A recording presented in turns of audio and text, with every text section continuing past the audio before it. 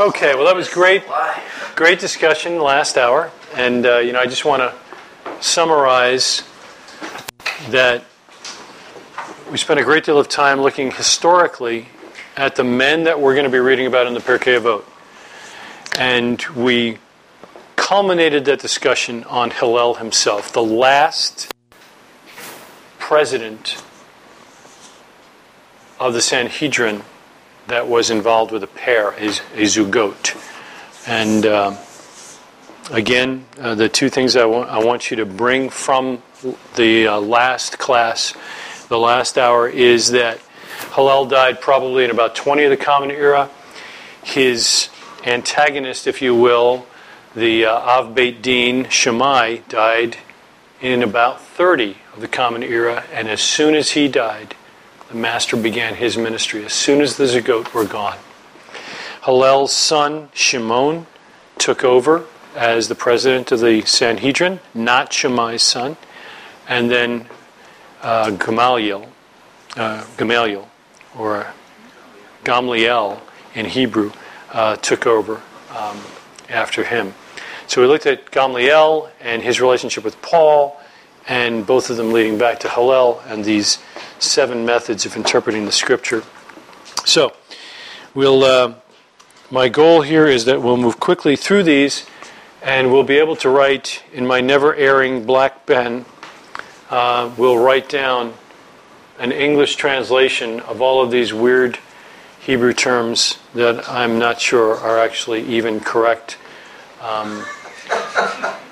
I mean, you do a search on the internet for Hillel's 7 rules, and you're going to get some different Hebrew here and there. I can't figure out why we've got binyan or binyav. Who knows? So we're going to kind of fake through the Hebrew and come up with what we've got here. Kal v'chomer. We do that one all the time. So what is that one? Light and heavy. Light and heavy. Now, where did I tell you that Hillel got these? From where did he get these? From the Scriptures. So I should be able to give you a biblical example for every single one. All right?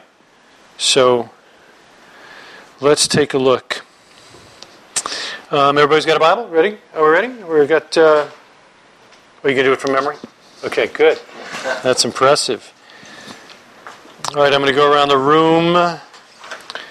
Proverbs 11, Jeremiah 12, John 7, Matthew 12. You can do the entire book of Hebrews. Oh, you have a Bible? You have no Bible. No Bible. How come your butt's still on the couch and you're not going over there to get a Bible? No, that's all right. Did you say 11 or 12? Proverbs. Yeah. 11? How is it that Hillel came up with his 7 rules from the apostolic writings? Oh, he didn't. Okay. What? That's good. That's good. Talk about a prophet in his own day. No, I'm going to give you examples of these that Paul used, because Paul was Hillel's, Gamliel's student. Okay?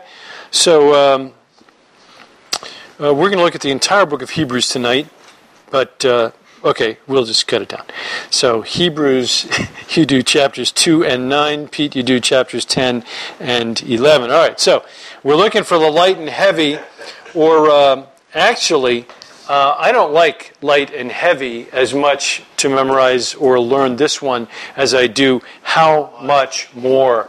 I just think that's a better phrase. And would you mind if I just change that here? Can we do that? I want to be able to memorize these, because I'm really teaching me, not you. I can't tell the difference between eisegetical and exegetical anyway. How much more? All right.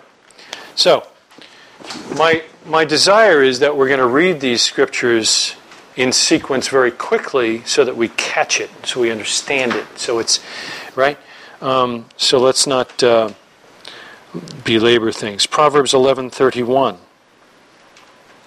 If the tzaddik are recompensed on haaretz, that is the earth, much more the rasha and the choteh, the sinner. That's great. All right. I think we should use a different version than that so that we can get a better understanding next time. All right. Jeremiah 12:5, first half of that verse. If when you race with footmen, they exhaust you, how can you complete with horses? That's good. That's it right there, right? If you're getting worn out when you're running with guys, what's going to happen when you run with the horses? Gee whiz, come on. Right? John 7:23. If a man on the Sabbath day receives circumcision, that the law of Moshe should not be broken, are ye angry at me because I have made a man every whit whole on the Sabbath day? See? So, if this is a good thing, well, how much better is it to not just keep the law, but I heal the guy? Come on, this is great, right? Matthew 12:11 and 12. He said to them, which one of you who has a sharp teeth that falls into the pit on the Sabbath will not take hold of it and lift it out? How much more valuable a person is than a sheep? So it is lawful to do good on the Sabbath. There you go. You got the sheep falls in a hole, you're going to pick him out. How much more important is a person than a sheep? The PETA people hate that verse. All right. Hebrews 2:2 and 3. Now, I want to make a note here that the entire book of Hebrews uses nothing but this, which is one of the reasons why, one of many reasons that you should not think that Paul wrote the letter to the Hebrews. Say that one more time. I think that Paul wrote the letter to Hebrews because of that. One of the reasons, among many, is it's all filled with this. And Paul uses this, he just never uses it as much as this author does. Because the whole book is that way. It's just one big Calvacomer. So you're saying that the frequency and how replete it is with it. In that one letter. In the letter to the Doesn't Hebrews. fit his style. Yes. It's the giveaway that it's not. yeah, because he mixes it up. Right. He's using all 7 of these things, and this is just so overwhelmingly here that it's like someone sat down with this intention in mind, and it just doesn't seem like Paul. Although sometimes it's hard to understand, therefore we think it must be Paul. At least I do, So Hebrews, we got 2 of them. Hebrews, what did I give you? Hebrews 2 and 3, right. For if the word spoken through angels proved unalterable, and every transgression and disobedience received a just penalty, how will we escape if we neglect so great a salvation? After it wasn't first spoken through the Lord, it was confirmed to us by those who heard. Okay. So if the angels speak and it's a big deal, how much more if we've heard it from the Lord? We've also got Hebrews 9:13 and 14. I have a better translation of the Proverbs one if you'd like that as well. I'll come back to you. I just thought it offered. 13 and 14? If the blood of goats and bulls and the ashes of a heifer sprinkling those who have been defiled sanctify for the cleansing of the flesh, how much more will the blood of Messiah, who through the eternal Spirit offered himself without blemish to God, cleanse your conscience from dead works to serve the living God? That's a great one, eh? Right? If the ashes of a cow can cleanse your flesh, how much more does the blood of Yeshua cleanse your conscience? Unbelievable. It's a great one. All right? 10:28 and 29. Anyone who has set aside the law of Moses dies without mercy on the evidence of 2 or 3 witnesses. Really? How much worse punishment do you think will be deserved by the one who has spurned the Son of God and has profaned the blood of the covenant by which he was sanctified and has outraged the Spirit of grace? Wow. The Spirit of grace. So you not only are in trouble in this case, but how much more in the other case? Chapter 11, verse 9 and verse 25. This is speaking of Abraham. By faith he went to live in the land of promise, as in a foreign land, living in tents with Isaac and Jacob, heirs with him of the same promise. 25. Mm-hmm. That makes no sense. That's the middle of the sentence. Really? Read it anyway. Choosing rather to be mistreated with the people of God than to enjoy the fleeting pleasures of sin. Okay. Yeah, it's speaking about Yeah. All right. Well, we'll leave out the last one then. But you get the idea. I'm sure I could exegete something. That's right. Let's go to the Sod and grab that bad boy. You know. Yeah. All right. So how much more? So That's that's right. That was the Sod deal. Wait, what verse numbers was that? Yeah. So yeah. What verse number? Well, the verse number divided by 3. Multiply by 7. That's right. Always right. 7 is a biblical number. That's right. All right. So were those just a couple of examples? Yeah. Those were just examples. Those are just examples. I was just thinking of a couple in Matthew where God feeds the birds. How much more does He care for you? Yeah. And that's remez, Yes. right? Yes. That's remez. So you're jumping to these examples where you've seen this particular rule in place. Now, that's what Hillel did. As he read through the scriptures, he saw these 7 rules. All right? So how much more? How much more? So Yeah. Well, how much more? There's 6 more, so here we go. All right. Gezerah Shavah, I guess. This one is an equivalence of expression. An example here would be the Nazirite. All right, so let me see if I can get. You're going to. Okay, here we go. We're good. I want you to give me 1 Samuel 1:10. 1 Samuel 1:10, and Jonathan, you give me Judges 13:5, and we'll see if we can get an equivalence of expression here. While they're looking that up, Yes. sorry, what were those? Just on Kol Vachomer, Kal Vachomer, Kal Vachomer. maybe I'm missing something, but how does that help me interpret Scripture? It doesn't. It just says that, yes, this is a literary device that he sees or saw as a rule in Scripture that you can identify, that the Scriptures use this method to teach us. All right? And we've got this next one to teach us that we can learn, like you can learn from the how much more deal by you understand it better because God has used this literary device. In this one, this equivalence of expression, we're going to see that we know something about Samuel that's not mentioned in the text, but because of the equivalence of the expression that's used, we'll be able to deduce something from him. All right? So, yes, sir? What were the 2 scriptural references you gave?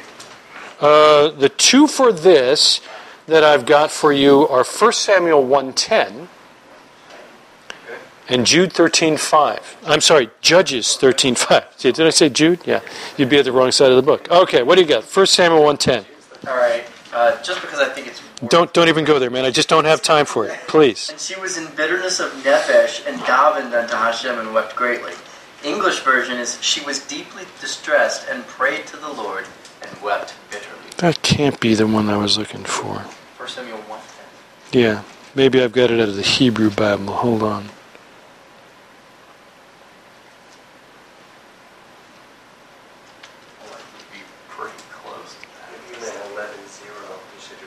It's 11. And she vowed a vow and said, O Lord of hosts, if you will indeed look on the affliction of your servant and remember me and not forget your servant, but will give to your servant a son, then I will give him to the Lord all the days of his life, and no razor shall touch his head. Okay. So, what do we know about... Who's speaking, by the way? Hannah. Hannah is speaking, and to whom is she speaking? To God. And what is she asking for? A son. She's asking for a son. So, by the way, for your notes, it's 1 Samuel 1:11, not 1:10. What does she, I think she just made a vow. And what did she say? No razor. No razor will ever touch his head. Now that's not what the scripture says, Ken. So we've got to employ Hillel's rule number 2 in order to come to that conclusion. Judges chapter 13, verse 5. For you shall conceive and give birth to a son, a razor shall not come upon his head, for the lad shall be a Nazirite of God from the womb, and he shall begin to save Israel from the hand of the Philistines. Who's being spoken to? Manoach's wife, right? About Shimshon. And he was going to be a Nazirite. And one of the declaring features is that no razor shall touch his head. So this is called the equivalence of expression, or equal expression. So what Hillel is saying is, or trying to teach us, is that we can look at one passage and see an expression and see that same expression used elsewhere and draw a conclusion that fleshes out the text for us. Ken did it naturally. He knew right away, wait a minute, Samuel was a Nazirite. How does he know he's a Nazirite? Because he did the remez. He remembered that expression was used when we got the definition, and there we go. Yes? One of the best ones is Moses in reference to the Torah. Give me an example. Well, when the master is referring to Moses, the prophets, and Psalms, he's referring to Moses as the Torah, the prophets as the Nevi'im, and the Psalms as the largest book of the Pentateuch. Now, I don't disagree with you, but according to Hillel's rule, you've got to give me the equivalent expression where Moses is defined as the lawgiver. See what I mean? I don't disagree with you, but if we want to get this equivalent expression, I need two expressions. Well, I need the other side. Exactly right. Exactly right. Okay? So we got that one? Can you think of another one?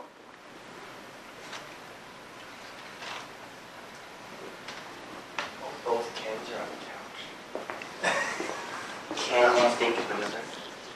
This is crazy. I'm just trying to couch my answers for Ken. No!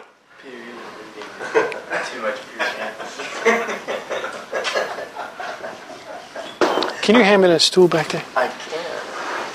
I'm trying to think of another one. It's actually hard to do. Tell me about the... Well, you could go with the last Seder thing. With I won't drink with that.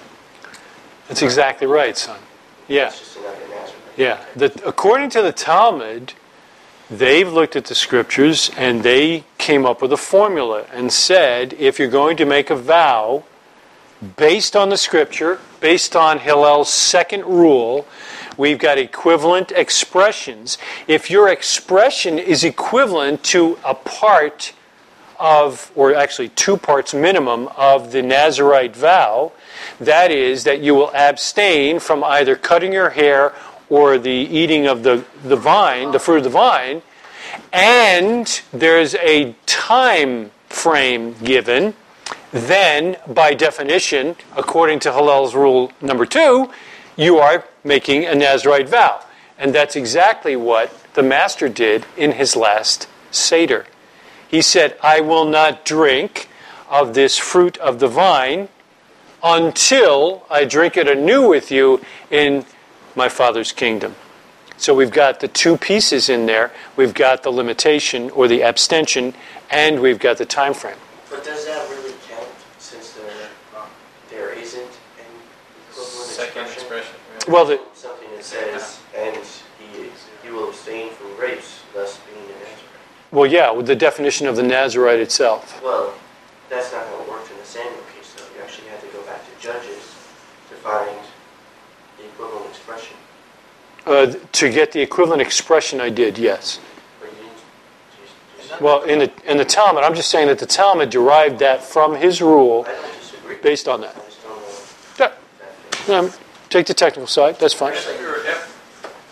He's saying that it doesn't match up exactly, the Masters doesn't match up exactly with Hillel's rule number 2 because it actually matches up with the Talmud statement because you don't have an equivalent expression in the scripture. In the Samuel case, there was the verse in Samuel that said he won't shave his head, but then there was the equivalent expression in Judges About the razor.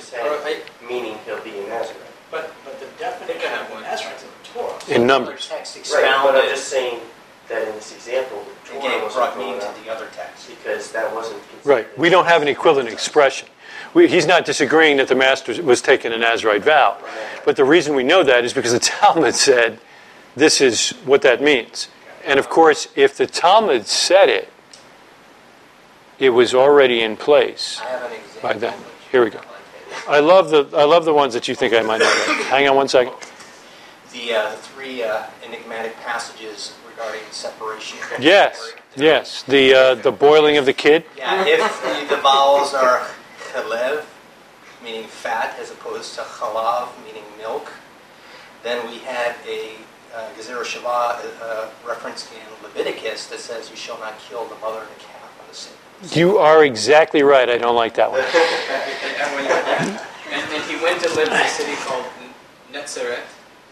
That was spoken by the prophets that might be fulfilled. He shall be called a Nazarene or a Nazarene. Okay. So he is this because he is from here. Does that fit the same formula? Well, I'm looking for that expression. I think that's where Pete was going. We've got to have the expression the same in two different places so that we can gain insight into one passage from another. So where we've got a phrase in one that's used in the other, and we've got more information in the other, we can apply that extra information back to the first. Isaiah 11:1. Well, you need What? Isaiah 11:1 to say That someone that comes from this town will be someone like this will be called a branch or I've got That's there. an expanded definition here that refers to it as an argument from analogy for the second rule. yeah.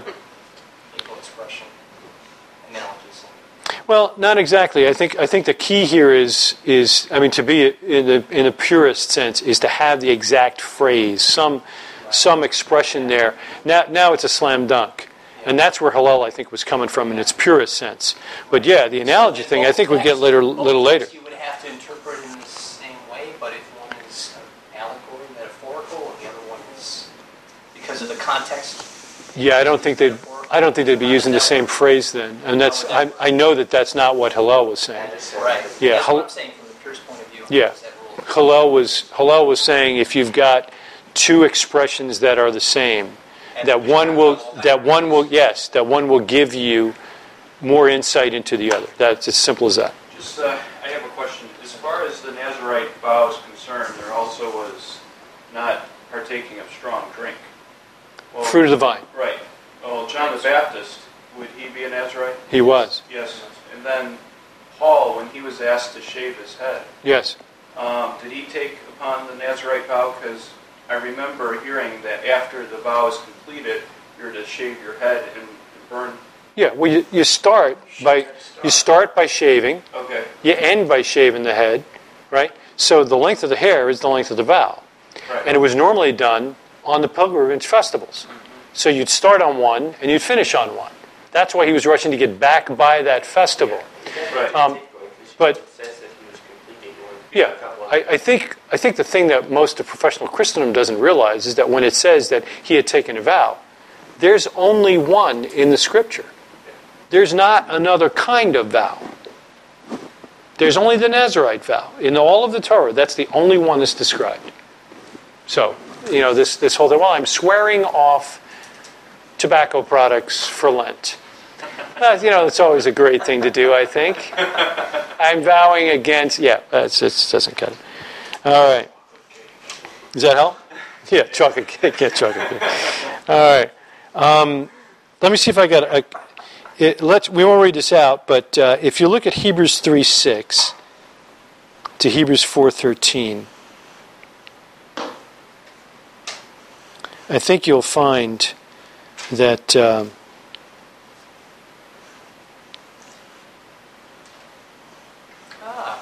Maybe in the Torah where it says, and the city in which he will place his name, and then where Shlomo says, this is where you placed your name. That's exactly right. Yeah, that's exactly right. That's an equivalent deal.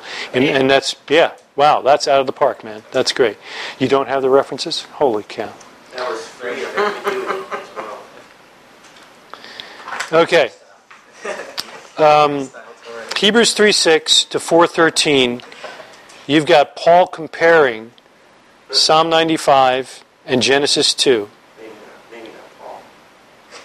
or whoever the writer is. It's a good point. Thank you, son. You've got the writer of Hebrews comparing Psalm 95 and Genesis 2 and using the words works and day and today and the day and all of that. And Paul is concluding, or the writer of Hebrews is concluding, because of these equal expressions, he comes up with this 6,000 years man will reign and 1,000 years Shabbat. Oh, right. That's, what was the Hebrew reference? 3:6 to 4:13. Yeah. So, I mean, you just take that for what it's worth. You got Psalm 95, 7 through 11. You got Genesis 2:2, and you look at Hayom in all of those, and Paul, or the writer of Hebrews, is just going to town and doing this equal expression thing. Because, I mean, Hayom is easy to find all over the place, actually. All right. We move on to the next one, or we'll never get done. This third one, I don't even know how to pronounce that. Binyan av mekatuv echad is actually building a family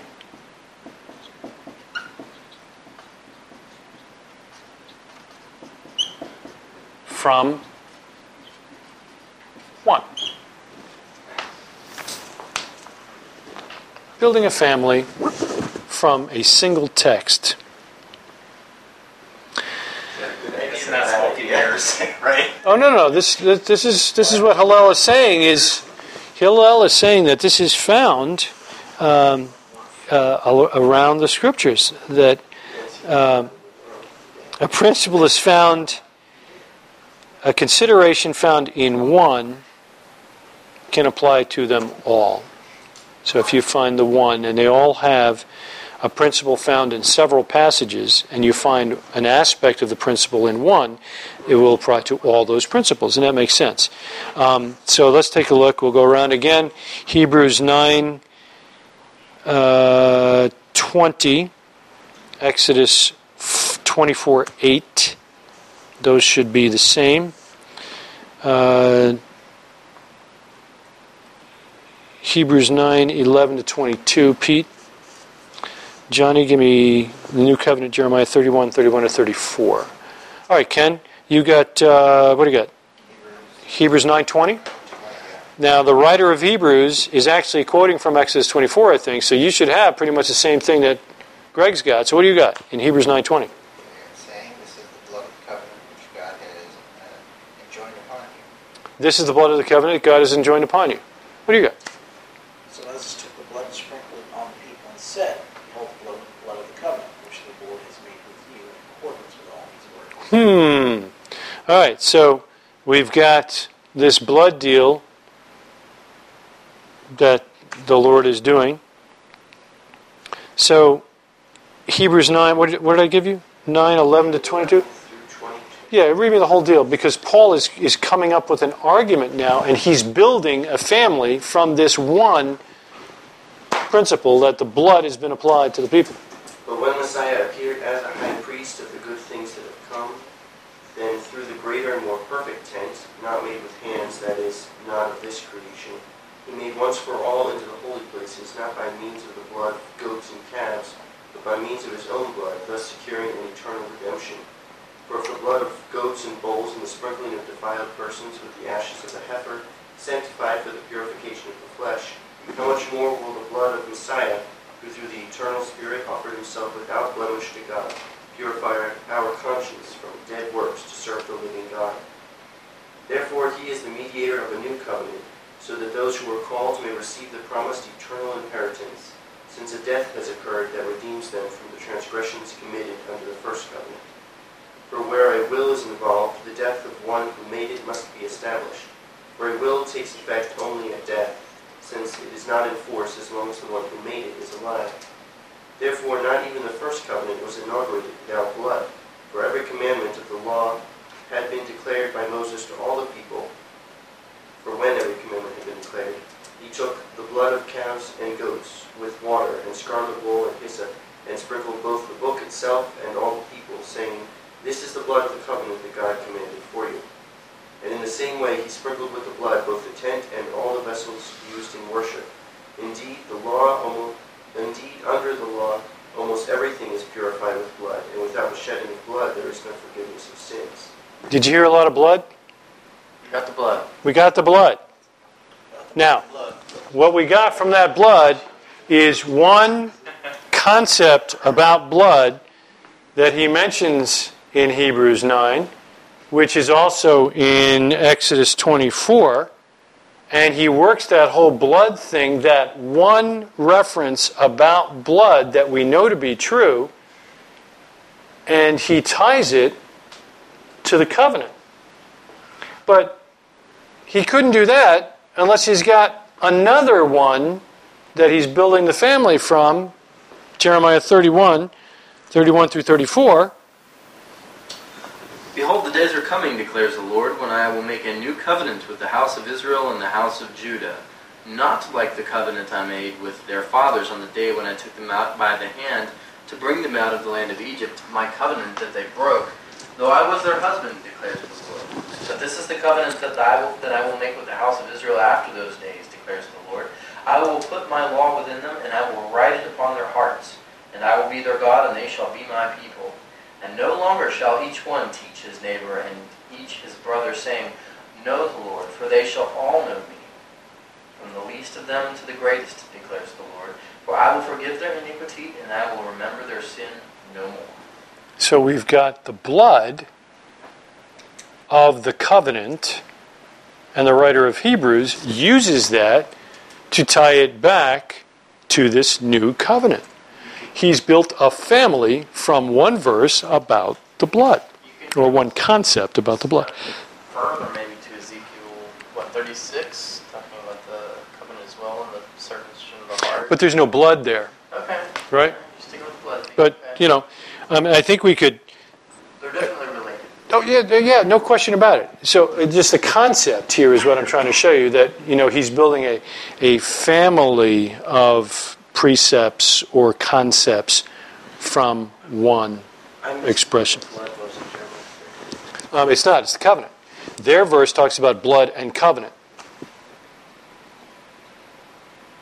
So the writer of Hebrews draws... The verse he's building from is Exodus 24. Correct. Which is blood and covenant. Where he talks about the blood of Messiah and ties that with the new covenant. And the new covenant, of course, is mentioned in Jeremiah 31. So the writer of Hebrews... It's not a expression. Right.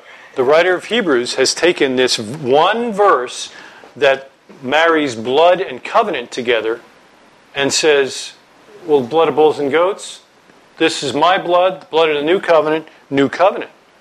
Bam. I got blood and covenant, and I'm bringing it. Well, I know what Paul is saying. Or the writer of Hebrews. Right. Not Paul, but whoever wrote Hebrews is saying, I'm just having a little trouble figuring out how it works with point 3. Hillel is simply trying to say that using one thing that the Scripture teaches about something, you can build a family or, if you will, a theology from it. It's like a whole house full of people. The only thing that brought them here together was one being Yeah, blood. exactly. Thematic. Blood and covenant. Thematic study. It's exactly what it is, yeah. Now, one example, and one kind of dramatic example of this that comes to mind is, I think it sort of fits. Okay. Is, the snake handlers. As weird as that sounds, right? They've taken a verse. Yeah. You know, Yes. I don't know. You know what I'm saying? You know the snake handlers, aren't Yeah. Yeah. No. you? You don't know this. You know No, this. no, I don't know any personally. Well, no, I've heard one personally. Yeah, I know. This is That they will grab hold of vipers and they won't be harmed. Yes. From Paul getting out of the it's a very after the small- shipwreck. It's a very small group of Protestant Christians in Primarily from the charismatic camp. originally in eastern Tennessee, Like mountains. Yeah, I was gonna say it's the mountain folk. And they took that verse, right, put it on the fridge, built a whole doctrine around it. And so now they pass out, in their services, they will handle poisonous snakes, rattlesnakes, whatever, In the service. in the service. And if the snake bites you and you die, well, you were a sinner. Because if you're a believer, It won't harm you. I have a remand, thou shalt not put the Lord thy God to the test. A small congregation. no, very small. probably close to dying out, right?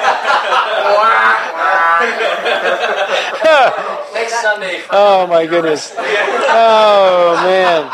Oh, my goodness. That is something. Yeah. I mean, it doesn't quite, obviously, they've taken it out of its context. You bet. You bet. Which is why it's different. Well, it's Yeah. Well, I think you raise a good point, and I think it's probably why Pete's confused. The concept here is not to say. The concept here is not to say that if we find one verse, we can build a doctrine from it. That's not what Hillel is saying. Hillel is saying that the Scripture does this, that the writers of the Scripture did it, and he only had the Tanakh.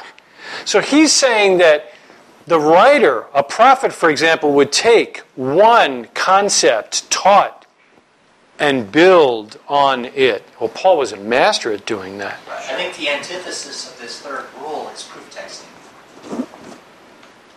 Sort of would be the antithesis of this rule. Taking one text and making a family from that. I mean, family out of thin air. Well, yeah. If you're not pulling it from the Scripture, that's the key. So, because this is the difference between what we're trying to mentally do now and what Hillel was saying. Hillel was not saying you can build doctrines from one verse. Hillel was saying this writer in the Scripture built this from one verse. The writer of Scripture built a family from this one concept, from this one verse. You get it? It's not. This guy said we ought to do this. Where did he get it? He got it from here. With the snake council is a perfect example. That's not what Hillel is saying. Hillel is only looking at rules that are in the Scriptures. He's not drawing anything out. He's just saying the way this is written, it comes from here. So I would say to me it's more of a categorization of almost like a building a shelf of references that talk about a particular keyword. Yeah. And here they are. Yes. So bringing out. So it's not you're not building anything. You're grouping. Yeah. Or building a family of references, if you will, right, from this one. I think the one in Hebrews is great because you've got the writer of Hebrews in chapter 9, verse 20, taking Exodus and building on it and saying, blood, covenant, you bet.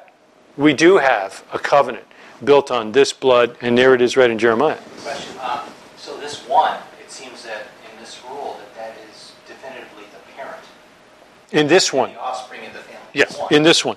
Parent. And I would think that parent would, another qualification would be that parent would have to be the Torah. Right? We wouldn't start in the Nevi'im. Well, yeah. You and I would definitely agree that the base for this would need to be a Torah statement. And of course, I would suggest, I can't prove it, it would take a lifetime, but I would suggest that Hillel is saying exactly the same thing. And isn't it interesting that his student's student, presumably, used Exodus 24 in order to flesh out Hebrews chapter 9. Right? That's the thing. The next one, Binyav av Mishin Ketuvim, or whatever that means, or however you say it, is building a family from two or more, hence Ketuvim, writings, right?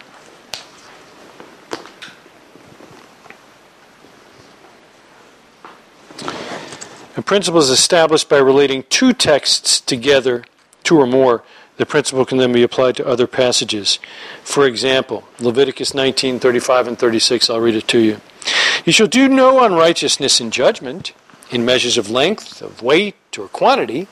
Just balances, just weights, a just ephah, and a just hin shall you have. Why? I am the Lord your God, which brought you out of the land of Egypt. So, from Leviticus 19, we see that we should not be unrighteous in our judgment by having unequal measures, right? By use of the fourth rule of Hillel, we recognize that the provision of equal weights and measures also applies to how we judge people and their actions. Because we can apply these across to other things. And he's finding these things in Scripture. So you can go and see how we should judge one another, and the Master was great at fleshing that out and saying, why are you being this way with people?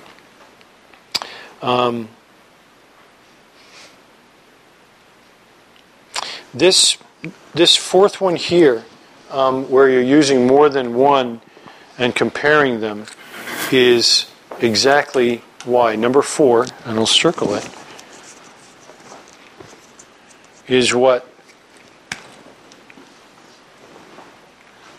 keeps the Torah relevant from generation to generation. Because this number 4, Hillel's fourth rule, is what allows us to apply it today. Paul did the same thing. When I say the ox, what do you think of if I'm talking about Paul? You say the ox? Mm-hmm. The workman's worthy is higher. He didn't write that about the ox for the sake of the ox, did he? That's what Paul says. Also not the ox that treads out. Right. He's talking about a workman being worthy of his hire, and you need to pay somebody who's teaching you, and so forth. So this is a great thing to keep it relevant. All right? Questions on that? Make sense? Kalal Ufarat, I guess.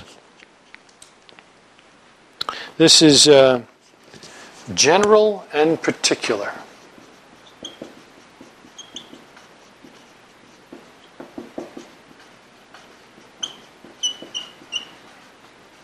General and particular. Probably need to take another picture of that, Johnny, after we get the black in there, right? Okay, so here's a perfect example. What does Genesis 1 teach me? In the beginning, creation story, general.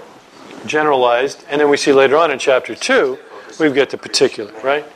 Right. So that's the deal.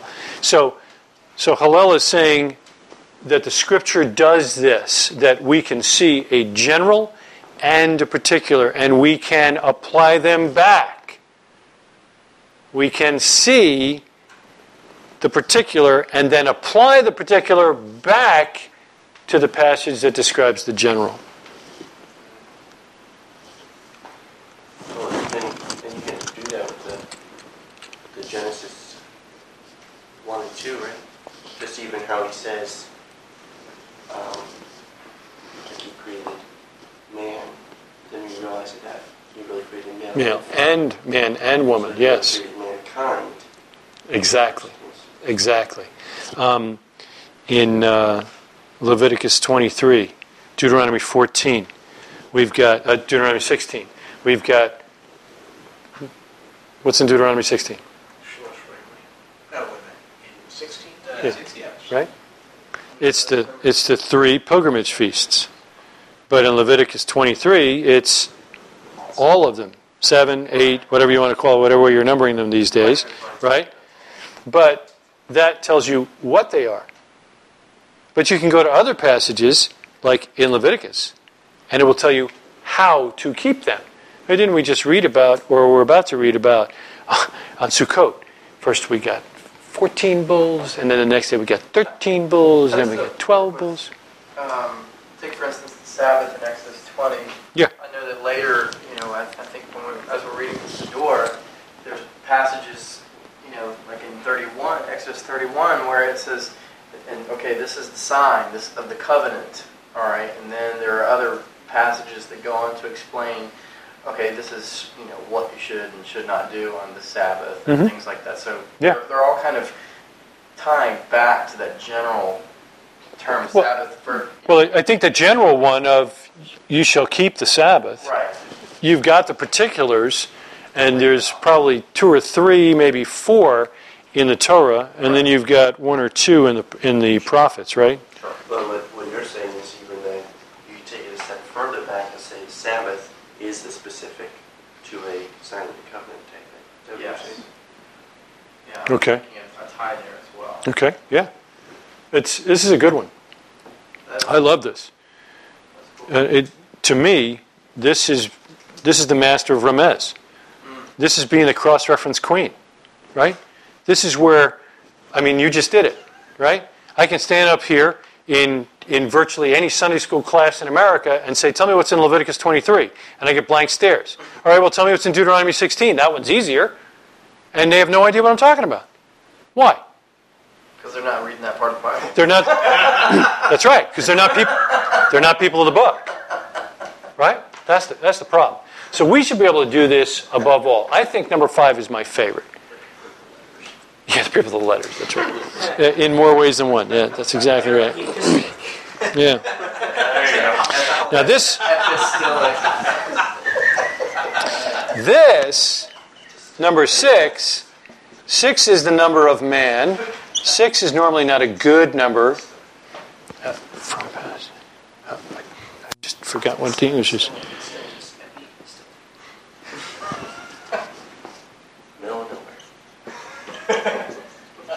So I'm very cautious of number 6, an analogy from another passage. Yeah. I'm cautious because when people make analogies, they tend to spiritualize, and I hate that.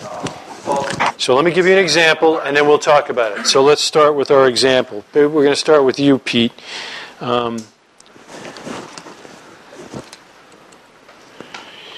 I think we have what may be an apparent contradiction in the Scripture.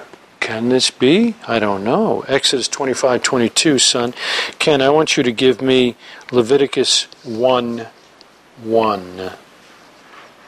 And Greg, you be prepared with Numbers 7:89. It's the last verse in chapter 7, one of the longest chapters in the Torah. Number 7. Yeah, 7:89. All right, so give me Leviticus 1:1. The Lord called unto Moses and spake unto him out of the tabernacle of the congregation, saying, Out of the tabernacle of the congregation. Yes, What was your version? It's King James, I'm sorry. Thank you. Yeah, King James is really throwing me here. Spake unto him. That kind of Yeah, that was a giveaway. Yeah.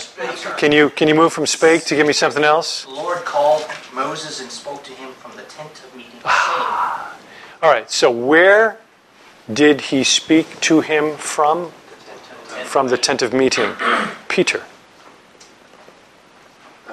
Verse 22, there I will meet with you, and from above the cover, from between the 2 cherubim Keruvim. that are on the ark of the testimony, Ah. I will speak with you about all that I will give you as commandment for the people of Israel. So from where is God speaking? Between the 2 cherubim. From between the 2 cheruvim.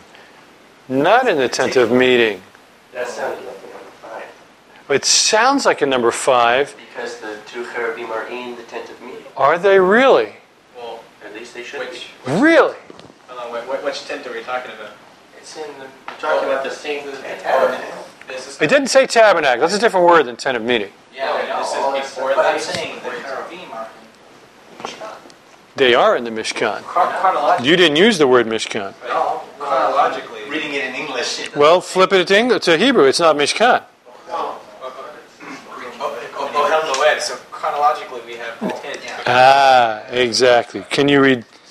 This was in Exodus and his was in Leviticus. What's your point? Well, this was after. Yeah, it appears to be, but It's in future tense, right? This is God saying, "I will speak."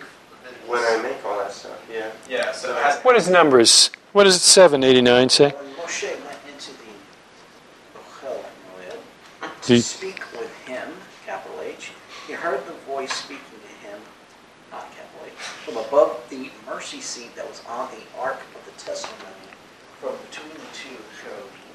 So he spoke to him lower. So, So regardless of the timing, which you know because of these kinds of passages, we know that he did speak to him from the tent of meeting. Yes, it is general, and we get a particular, but they appear to say two different things. It was number 789. So it appears to say he's going to speak to him from the tent of meeting, but yours says he's going to speak to him from above the cherubim. And then his says yes. And his says yes, he did speak to him from the tent of meeting, specifically from, yeah, exactly right, yes. Are you using this to demonstrate that it's specifically in the tent of meeting and then like further, more specific above the mercy seat? Because if you read the beginning line of pretty much everything after Mount Sinai, the beginning of every portion, you got Vaydaber Adonai El Moshe Lemor, it's like, and God spoke to Moses, telling him, speak to the children of Israel, blah, blah, blah. And then, we've also got the instance where God called to Noah from within the ark. So I'm kind of missing where you're going. I'll give you another example. I am not saying what you're saying. I missed it. How did we reconcile these? Because Number 789 says both of them. It puts them both together. He's going to speak to him from within the tent of meeting, from between the cheruvim. That's exactly what he said. So it's saying that it is in the tent of meeting. Well, there's no question that both are absolutely true. But it's reconciled by getting the analogy from the other passage. Exactly. Let me give you another example, see if we got it. Exodus 19:20 says that Hashem came down upon Mount Sinai. But this seems to, like the other one, disagree with Deuteronomy 4:36 that says, out of heaven he lets you hear his voice. They seem to disagree. Was he out of heaven, or was it upon Mount Sinai? Was he out of heaven? Or was on top of Mount Sinai? Ah. So, actually, that's what Exodus 20, verse 19 says. We reconcile them because it tells us that God brought the heavens down to the mount and spoke. Okay, which is actually in the Mishnah in Sifra 1:7. So, the concept here is that we're going to be drawing analogies from a couple of different passages to reconcile what appear to be apparent contradictions. So then, how would this work with Moses spoke with Hashem face to face, but no man can see my face and live? Yeah, that's exactly what 6 is for. Number 6 is to fix that kind of stuff. How do you deal with that? Well, you're right. It appears to be contradictory, but we know it can't be. So the Scripture's got to give us a way of reconciling it, and that's what he's saying, is that you should be able to find in the Scripture analogies from other passages that will reconcile it. That's what he's trying to teach us. So. Now I know why you're so weary of it. Yeah. Here's a good example. Habakkuk says that the just shall live by faith. Right? And yet the Psalms say in 14 and 53, also in Ecclesiastes 7, that there's no one righteous, no, not one. So how can the just live by faith? I mean, it doesn't match, right? But if you look in Psalm 62 and Proverbs 24, you can get analogies from other passages that make it clear that with a relationship, you then can walk in this way, and you can be pleasing to God, and you can have righteous deeds, and he does reward those righteous deeds. So we're talking about two different groups of people, evidently, or two different times in their lives, perhaps. Okay? So does it make sense? Again, we're not trying to come up with something fancy here. It's just the whole idea is Hillel sat down and wrote down these 7 rules that the Scriptures use, not him. That the Scriptures use. Okay? And the last one, I have no example for. You should be able to get it.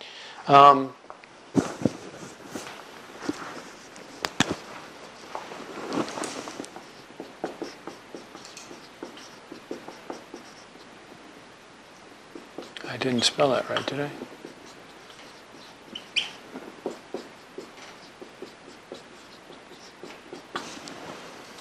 Explanation from the text. The context is king, as we say. The idea that the text will explain itself in the context. Is this like an Acts 10 thing? Precisely, Johnny. When they say, well, see, yeah, this whole food thing was done away with. Didn't you read Acts 10? And you look back and go, I did read Acts 10. Evidently you didn't. It's not talking about food. Yeah. Oh, and by the way, did Peter eat anything in that sheet? Yeah. So, explanation from the text. And you see davar, or words, here in the Hebrew, right? And then it's explained. So the words do the explaining, right? All right, so how much more? Equal expression, building a family from one, building a family from many, general and particular, analogy from the passage, and an explanation from the text. Hillel is teaching us that we can learn from the Scripture by using the Scripture. And indeed, the writers of the Scripture, led by the Holy Spirit, used these rules in order to bring consistency. Okay? So if you were to leave here tonight, you may not know these 7 rules, but you should know that there is one rule that keeps the Torah relevant in our day. Rule number 4. Right? And of course, it's fitting that there would be 7 rules. And how is it that keeps it relevant in our day? Because you can compare and build a family. That's the whole thing with the ox, right? That you can see the relevance in our day as you apply these passages across the board. Like if your ox is in a ditch, maybe if you don't have an ox, that could apply to something else. Or Depending on what age or economy you live in, if you're dispensational. Your ox still is going to be something else. I mean, specifically in this set. You bet. Or if your ox wars somebody, Right. then we can build from that. All right, if my dog bites somebody, I've got the same requisite to Exactly. Extracting principles. Exactly right. Pulling the princes out. Yep. Yep. That's what that is. So I think Paul's deal in the ox is the best Make one. like a sticky note with all of those and put it in your Bible as you read, and you'll be exposing yourself to them, and you'll be able to say, that looks kind of general, but I remember this and blah blah blah. You can, if you've got it right there next to you, Yeah. You'll start to pick up on them. But I think it's important to know those because if someone's telling you that the Scriptures say something or teach something, not say, but teach something, you should be able to use these rules to demonstrate, at least fairly quickly, whether it can be possible or not. Right? So, good. All right, so let's make sure that we're clear on our timing. Right?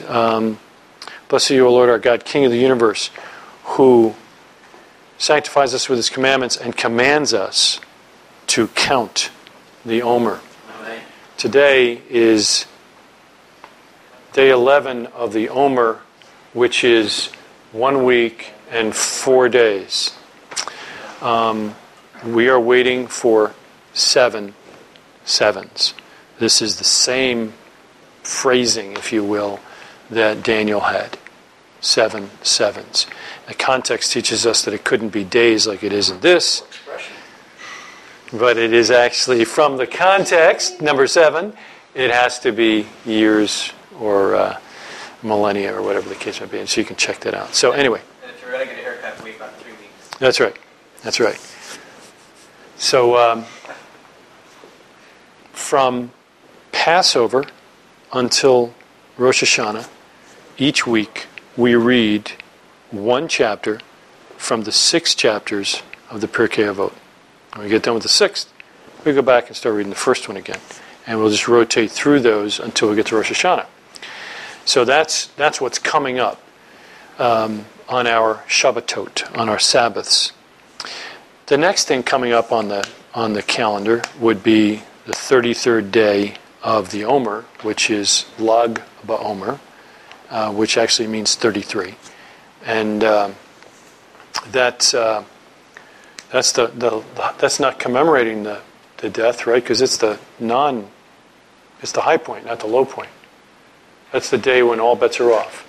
We're sort of in some of the more current Orthodox folks are sort of in a mourning period now, and that's why they're not cutting their hair and stuff. It is a big sad, though, because Lag BaOmer is the day That they all died? 24,000? the most important student died. Wow. So that wasn't it.